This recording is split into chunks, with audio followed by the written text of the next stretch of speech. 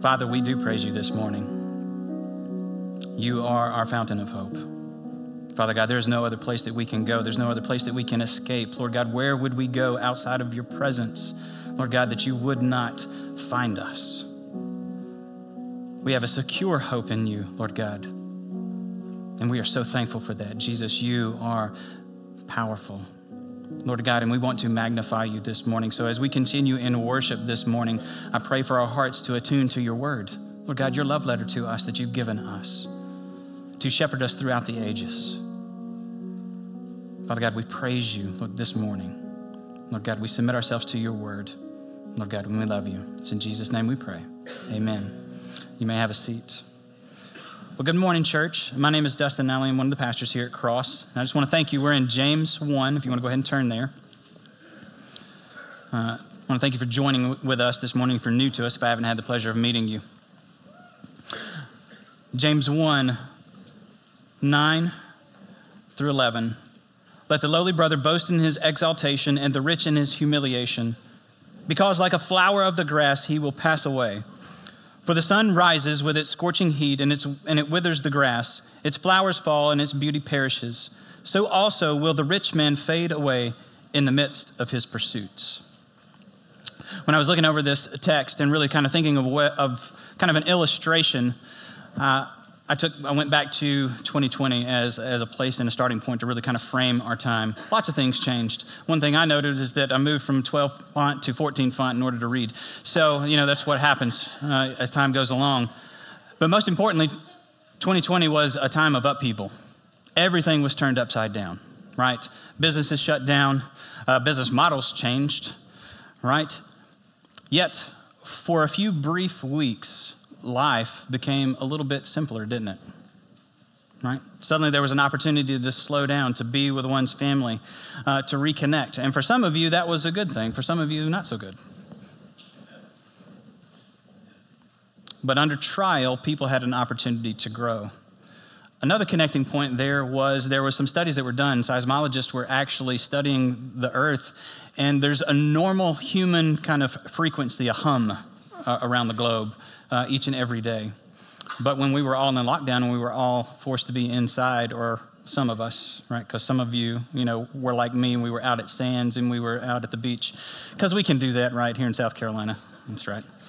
So we're just rebellious folk. It's okay. And get over it. All right. So what happened though during that study is that because things were so quiet, they were able to hear things that they hadn't heard before. Plate tectonics were moving, and they were able to predict earlier and earlier when an earthquake would happen because they could actually hear it for the first time during that time. So a lot of research was done, and I can't help but make some spiritual connections there when we think about all the turmoil that happened in 2020, right? So once the distractions of our cultures were finally removed from us, they were forced on us, right, to not connect in those different ways. We were actually given an opportunity through trial to focus in on the Lord and hear him in those quiet moments. And isn't this, church, how the Lord speaks to us today? It's one of the few ways that he really, truly goes to his children, in the quiet. When we seek out those quiet moments, even in the midst of chaos, we learn to listen to the Lord more clearly as he speaks to our souls. If you're joining with us for the first time today, we are in the book of James. I don't even know what Jax is, but James. We're in the book of James. I'll get there, but guys. Look, sometimes, you hear things over and over again, because I've literally preached this already once. So that's what happens. So we're in the book of James, and we will be through the end of the year as we're connecting here. And what I want to see is for us to connect the dots. In James 1:2, it says, "Count it all joy, my brothers, when you meet trials of various kinds." And this is where we connect the dots to the theme of our time, that we are to count it all joy as we face various trials. And we know that there are several different trials. So as we came to the text last week, Pastor Taylor in verses 5 through 8, it helped us see that how we are to learn to grow in wisdom under trial. And today in verses 9 through 11, what I want you to see is how do we actually grow in dependence on the Lord under our trial. So the main idea this morning is that believers should remain steadfast in whatever situation the Lord has called them to. That's the main idea, the main takeaway that James has for us. And like the illustration earlier, Christians are to see the trials that we face as an opportunity to grow in the Lord. You've heard me say it now multiple times. And in our time this morning, we will focus on two different types of people, right, that James brings forward, the rich and the poor, to contrast how we are to walk through these different trials. So beginning in verse 9, let me read it again. Let the lowly brother boast in his exaltation. First, I want you to see that the humble believer should focus on the Lord, not their situation. James begins this section under the reality that believers can and will face material disparity. Often in the context of a believer's life, at some point, we will experience a trial that can hurt financially, or perhaps, guess what? This is just the life that you have lived.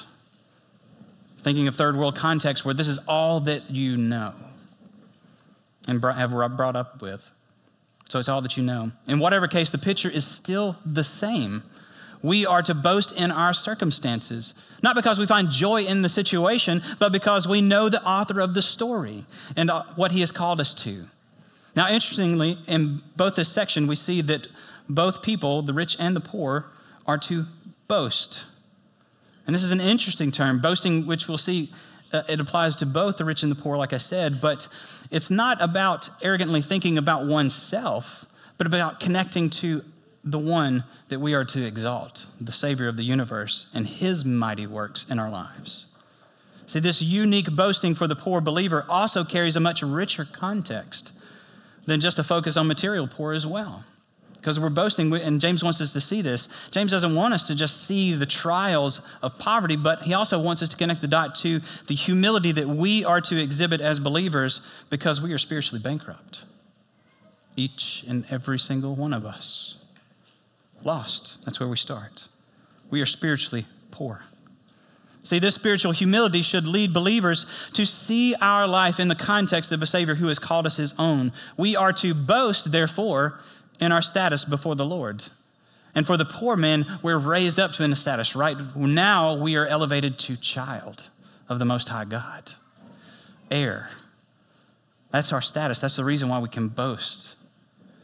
For those who were with us while we were walking through the Sermon on the Mount, remember when Jesus said, right, blessed are the who in spirit? The poor in spirit. Thank you. Good participation this morning. For theirs is the kingdom of heaven, Matthew 5:3. See, this poor person is the one who is humbled by how broken they truly are spiritually. They see the frailty in life that is without God, and they humble themselves. And what does Christ tell them? Theirs is the kingdom of heaven. This is the humility the Lord honors and moves towards. It's the humility that draws us ever closer to redemption. This puts a new spin on our suffering. And it helps us to see the divine perspective of all that is around us in our trials. Why? Because when we're in the trial, right, we just see right here in front of us. We need a larger perspective. We need to grow in our perspective. So as I was thinking about a few biblical examples, the first one that came to mind was King David. Now, before King David was king, what was he? A shepherd. That was a 4-year-old, by the way. I love that. That's good. He was a shepherd. Poor. And even in the family, he was pretty well just a runt. They cast him out there while his brothers, they didn't even think him worthy to come when Samuel called all of the sons, right? No, he was poor in spirit. But what's interesting is when David comes on the scene and when he comes to Israel, he carries this humility with him. And I think of the scene I'm thinking of is when the Ark of the Covenant is being brought into Jerusalem. And there's this great celebration, and King David is partying it up. He is debasing himself. He is dancing before the Lord. He's humiliating himself.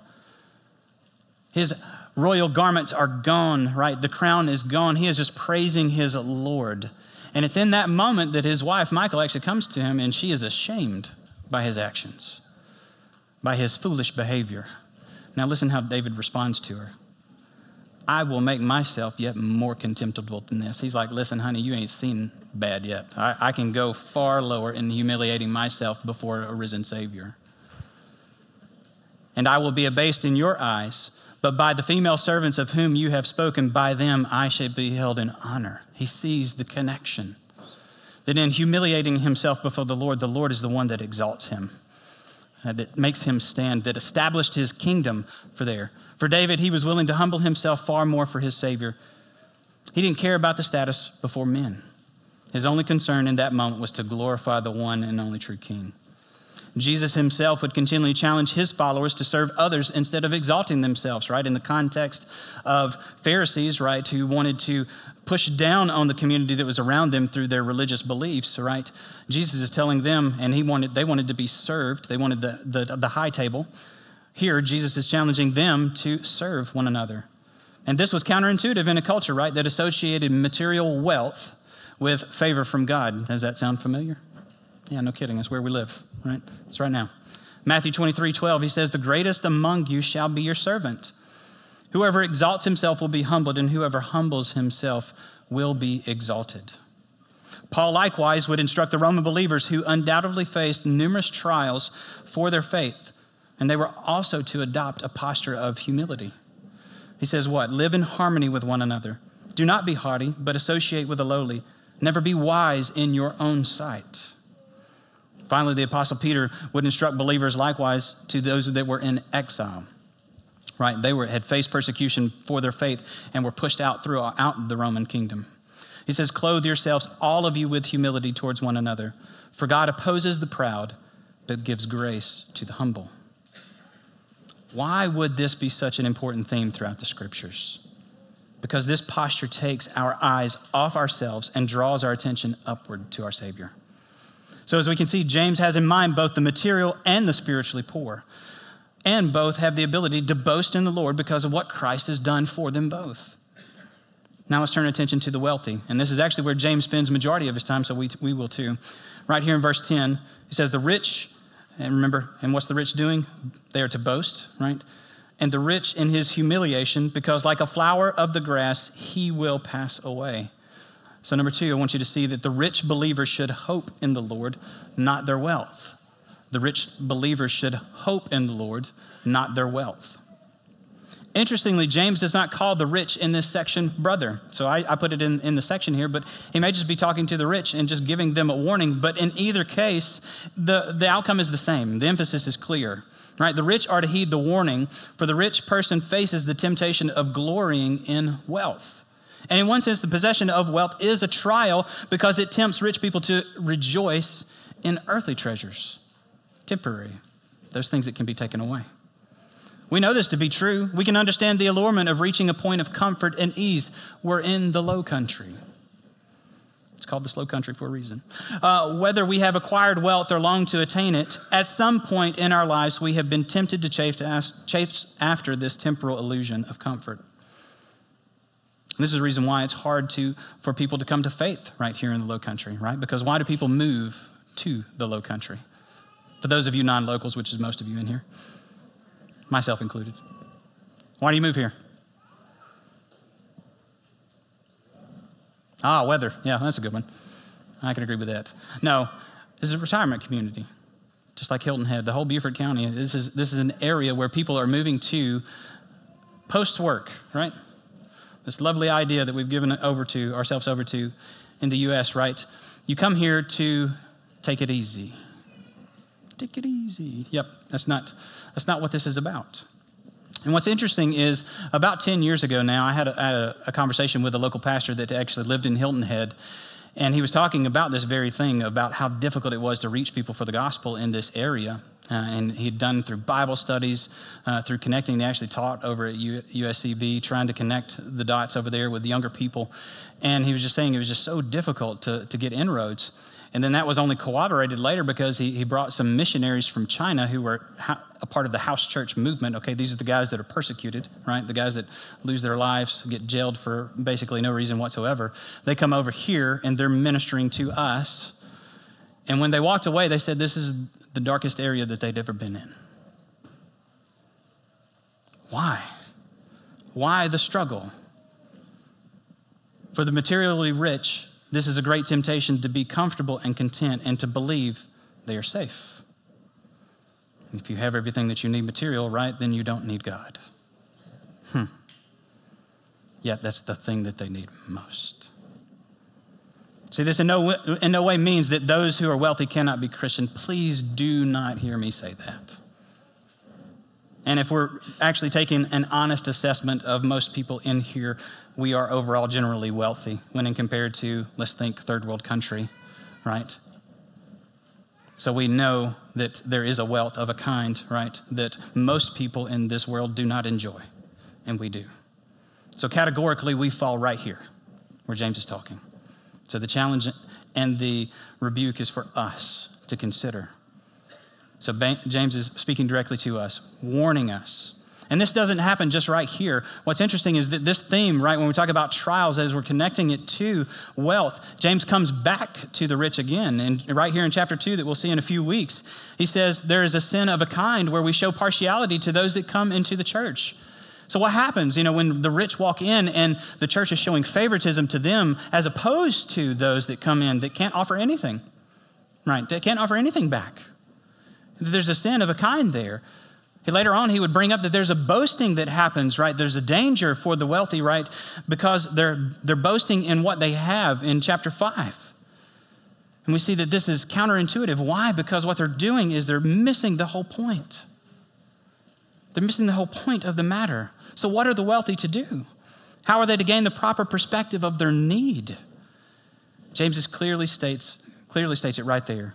They are to boast. But boast in what? The wealthy are to boast in their humble spiritual status. They too, like the poor, are broken. They have no hope outside of Christ himself.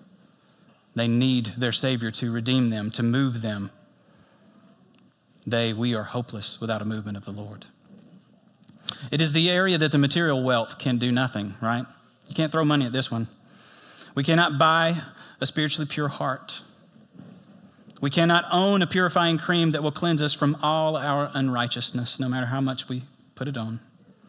We cannot acquire one single item that will deliver us from the ultimate death that awaits us all because of our sin.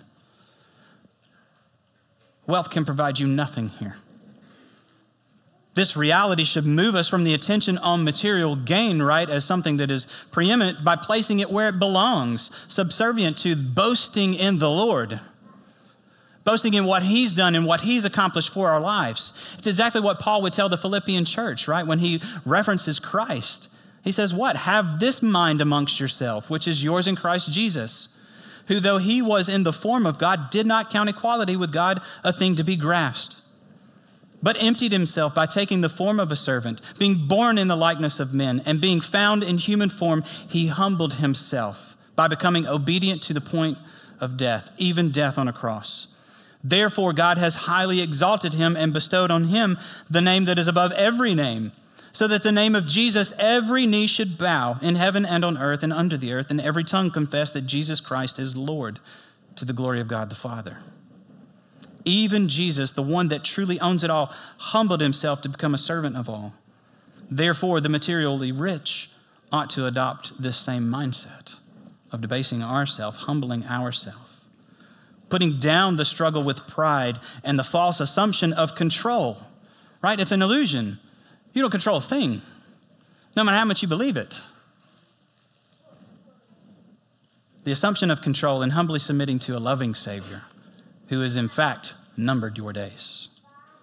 And I love how James uses the perspective of boasting. We boast in this. We're to celebrate that we cannot accomplish this on your own. We can't do it. So we lay it down at his feet. We can do nothing but champion our lack of ability and channel all of who we are by pointing to Christ. And then comes right here, James again with a follow-up. He's connecting the dot to the rich, but he also has the lowly brother in mind as well. He says, for the sun rises with its scorching heat and withers the grass, its flower falls and its beauty perishes. So also will the rich man fade away in the midst of his pursuits. What we need to see is all believers must see the swiftness of life through their trials. All believers must see the swiftness of life through their trials. Even though James is still focused on the materially wealthy, this last verse carries really application for all of us. Rich, poor, people from all walks of life. Why? We'll all eventually face death. See, the particular application for the wealthy is clear. Since the possession of money often gives wealthy people a false sense of security, an illustration from nature then helps us to demonstrate the brevity and uncertainty of life. See, that's where James is comparing, right? The pageantry of wealth resembles the blooming of a wild plant that soon fades away. But life is not only uncertain for the wealthy, for no one is sure when the Lord will call them home. No one. If life is so uncertain, then what should be our response? Make the most use of your time. Don't be flippant. Hear how Paul challenges the Corinthian church, 1 Corinthians. He says, "This is what I mean, brothers. The appointed time has grown very short." And that was written some 2,000 years ago, and it's still just as short today. The time is very short. From now on, let those who have wives live as though they had none, and those who mourn as though they were not mourning, and those who rejoice as though they were not rejoicing, and those who buy as though they had no goods, and those who deal with the world as though they had no dealings with it. For the present form of this world is passing away. It's passing away. It's fleeting. For the believer, we are not only dealing with time, but the temporal nature of wealth and anything that would serve, anything, guys. Move the context out, make the application larger than just wealth, and anything that would distract us from our singularly focused mission on Christ. Any of those distractions would rob us of what we need. Bottom line, anything outside of our Lord can be taken away. We know this. As some of you know, right, I got into banking in 2008. Bad time to get into banking. And at that time, I can tell you, watching, because we were in Mount Pleasant was where my location was. And Mount Pleasant, Daniel Island, if you're familiar with that area, this is where there's a lot of wealth just centered in that part of Charleston. And so we had a lot of large accounts. And I can tell you no less than a half a dozen men and women that lost it all in a blink of an eye. Lost millions, just gone, evaporated. And all of that security was just ripped right out from underneath them. So how then ought we to think about our wealth? Over the past several weeks, we've seen how the book of James is like a commentary on the Sermon on the Mount. So I want you to turn with me over to Matthew 6, and we'll see how Jesus makes this connection.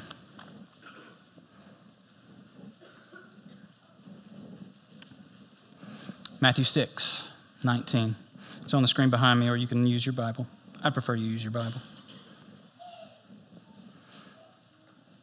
Matthew 6:19. He says, "Do not lay up for yourselves treasures on earth, where moth and rust destroy, where thieves break in and steal. But lay up for yourselves treasures in heaven, where neither moth nor rust destroys, where thieves do not break in and steal. For where your treasure is, there your heart will be also. The eye is the lamp of the body. So if your eye is healthy, your whole body will be full of light. But if your eye is bad, your whole body will be full of darkness. If then the light in you is darkness, how great is the darkness? No one can serve two masters, for either he will hate the one and love the other, or he will be devoted to the one and despise the other. You cannot serve God and money." You cannot serve God and money. Christ connects the dots for all believers at all times, right? The entrapments and allure of wealth can cause our hearts to grow dim, dark, and as we continually feed that lust for more, right? And like we learned last week, when our hearts become double-minded, we ultimately fall under sin's temptation, and we have no guarantee that the Lord's hearing our prayers, right? Therefore, we must be singularly devoted to him, no matter the circumstances that we find ourselves in, or the trials that are just around the bend, right? And we know that we're going to experience trials. We always do. You live long enough on this life, it's going to be a hard time. But whatever the trial may be, perhaps it's the loss of a job or a loved one, the extended trials of caring for a child with disability, or perhaps it's a parent with onset dementia, Parkinson's. Perhaps it's that vehicle or that AC unit that constantly needs to be fixed, right? Forking out thousands of dollars over and over and over again, right? Or what if it's the real life persecution faced by millions across the globe where a believer loses everything for the sake of knowing Christ? Whatever it is, whatever the entrapment, whatever the trial, large or small, they must in that moment remember the sovereignty of God and the plan of God to use that trial to produce spiritual steadfastness in them. The Christian is called to respond in faith and love rather than in resignation, despair, anger, vindictiveness, or any other variety of possible sins. We all must live as if this day is our last, which is so hard to do in the moment when the press of the mundane would call our hearts to what? Grow complacent, to just be listless. We must fight back with the truth that God has called his children to a life that should look different than the watching world. It's very different. As one commentator notes, life is full of varying experiences, and here is a typical contrast, the poor man and the rich. Each within his circumstances must rejoice, even glory, for this is the true response of the Christian. But each too must see his situation not through the eyes of the world's wisdom, but in the light of the wisdom sought by God. Well, brother or sister, we have much to celebrate and be thankful for. We have so much to grow in and praise him for. For what better life can be lived than one that is in passionate pursuit of Jesus? What then is the purpose of all of this? What is the Lord trying to teach you and me? Our goal is to grow in Christ's likeness through maturity, as we learned right there in James 1:4, right where we started. And let steadfastness have its full effect, that you may be perfect, complete, lacking in nothing. So we must learn to turn all of our efforts to this singular focus, this goal, which will bring God great glory. As another commentator notes, life's pleasant paths are made all the sweeter as we keep in mind that they lead to this great spiritual end. Life's grim moments are to be endured patiently, remembering that patience and persistence turn sorrows into stepping stones. Let me read that again. That patience and persistence turn sorrows into stepping stones. Why is that, brothers and sisters? Because every stepping stone that I take is bringing me one step closer to my Lord. We're all going to cross that river together. And by golly, when we see his face on the other side, all of this life is going to pale away as we behold his majesty. This is what life circumstances bring us, ever closer to him. Think with me for a moment. Isn't this the overall good that Paul has in mind, right, when he writes to the Romans that were facing all sorts of various trials? Isn't this the abundant life that Christ has in mind for his children right here, right now, that you get to live? See, if we can catch the larger vision that God has for all of our lives, then all of life will become all the more sweeter. Although we may not be given all the answers to our suffering, we are given all of the very one that will move our lives from the temporal to eternal peace with him. So how can we apply this? 3 simple ways. 1, know the Lord. Jeremiah 9:23-24 says, "Thus says the Lord, let not the wise man boast in his wisdom, let not the mighty man boast in his might, let not the rich man boast in his riches, but let him who boasts boast in this, that he understand and knows me, that I am the Lord who practices steadfast love, justice, righteousness on the earth. For in these things I delight, declares the Lord." We place our hope in the pursuit of wealth, of the temporal comfort it provides, but nothing will sustain us more than our beloved Savior. But now let me challenge you for a little bit. Many of us have been walking with the Lord for a long time. And instead of our hearts growing more vibrant and on fire for the Lord, we have grown complacent. We have experienced this energy within us that has just gone down and just become lackadaisical almost. What do we need to do? We need to reinvigorate this life that we have, that Christ has called us to. We've been too distracted by the trappings of this world, and we need to remove that. You need to take a spiritual inventory of your life and connect the dots, removing the fluff so that you can see him clearly, so that you can walk in him. And if this is you this morning, let me encourage you. It's time to reconnect. Reconnect with your Savior, the one that loves you. Take this moment as an opportunity to know him more. When the prayer team comes down at the end and you're really wanting to connect the dots more, come down and speak with someone. Let them pray over you. Don't let that baggage that you come in with leave with you. Connect the dots. Number 2, seek the Lord. For some of you this morning, it's already a time where you're ready to turn to Christ. Perhaps you've been chasing the bunny down the rabbit hole long enough, and you're ready to turn to the one that gives us true hope. Or you're the one who is lowly and downtrodden. This is the life that was given to you, right? And that's where you live. Seek the Lord while he may be found. Trust in him to sustain you when everything has been taken away. Trust in his grace and mercy. He is never too far out of reach for any one of us. Psalm 40:16 says, "But may all who seek you rejoice and be glad in you. May those who love your salvation say continually, 'Great is the Lord.'" And finally, rest in the Lord. For some of you this morning, you've already faced numerous trials in your life. And let me encourage you to hang on.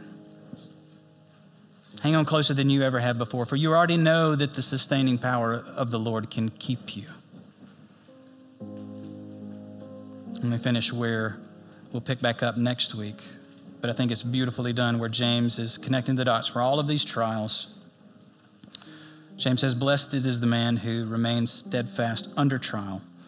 For when he has stood the test, he will receive the crown of life, which God has promised to those who love him." Good words. Let me pray for us. Father, thank you very much for our time this morning. Thank you, Lord, that through the struggle of life, all the trials that we endure, Lord God, you uphold us completely. Lord God, we have no other hope, no other place that we can go to, Lord God, that we will find security apart from you. Lord, I know there are some here that do not know you. I pray that you will reveal yourself even in these moments as we continue to worship you.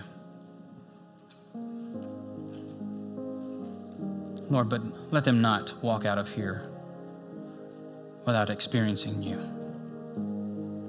Turn their hearts away from the ever-invasive trial that they face to see that there is a God that stands above all trials and tribulations and struggles and sins. That you are sovereign over all, Lord God, and you desire a relationship to us. Lord, I ask that you would be with us now as we continue in worship, as we look to the Lord's Supper and what you called us to remember, your sacrifice. And it's through that sacrifice, Lord God, that we can continue to worship, continue to grow until the day that you call us home. Father, so we love you and we praise you. It's in Jesus' name, amen. So again, if you're new to Cross, we take communion every week, primarily because when knuckleheads like me don't land on the gospel, we will always land on the gospel in the Lord's Supper because it's the most important thing. And when we come to the Lord's Supper, Christ is calling us to remember. Remember what he has done. Remember what the sacrifice was made on our behalf. So if you are a follower of Christ, this table is for you. If you've sacrificed everything and turned to him, you've repented of your sins, you've trusted him as Lord and Savior, and you're walking faithfully with him, this table is for you. This table is also not for the perfect, right? Because none of us would have access. Christ is the one that was perfect. It is for the broken. But it is for the broken who are repenting. And let me caveat that because we're going to read in 1 Corinthians right now as we're preparing. And why don't you go ahead and do that right now? While you're preparing and listening to me, right in the front, we have these little tabs. The bread is on the bottom, the juice is on the top. Go ahead and get ready. But I think it's fitting, since James is giving us a warning, let's go to Paul as he gives a warning to the Corinthian church. Now, whatever was going on in that time, the Corinthian church had clearly gotten off kilter when it came to communion, and there were people that were abusing the privilege. They were feasting when they should have been sharing. They were consuming versus spreading what needed to be for everybody, the whole communion. And because they were taking in an unworthy manner, Paul literally says that some of you are falling asleep. In other words, they were dying. So although this is not salvific, right? This is just juice. This is just bread. Who it represents is worthy of all praise and glory and honor. So we don't take it lightly. And we heed the warnings. So if you're here and you're just not repentant, you're just sitting wholeheartedly in your sin, and you drink this cup in an unworthy manner, then you are drinking condemnation upon your own soul. Do business with the Lord. He's not far, as we've already talked about. The gospel is available for you. So repent. Don't just go through the motions. Repent and trust in him and follow him in his footsteps. So Paul told the Corinthian church, he said, "For I received from the Lord what I also delivered to you, that the Lord Jesus on the night when he was betrayed took bread, and when he had given thanks, he broke it and said, 'This is my body, which is for you. Do this in remembrance of me.'" If you belong to Christ, this belongs to you.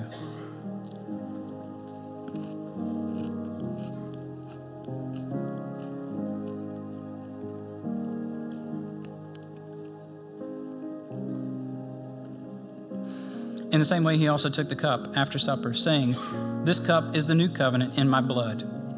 Do this as often as you drink it in remembrance of me." If you belong to Christ, this belongs to you.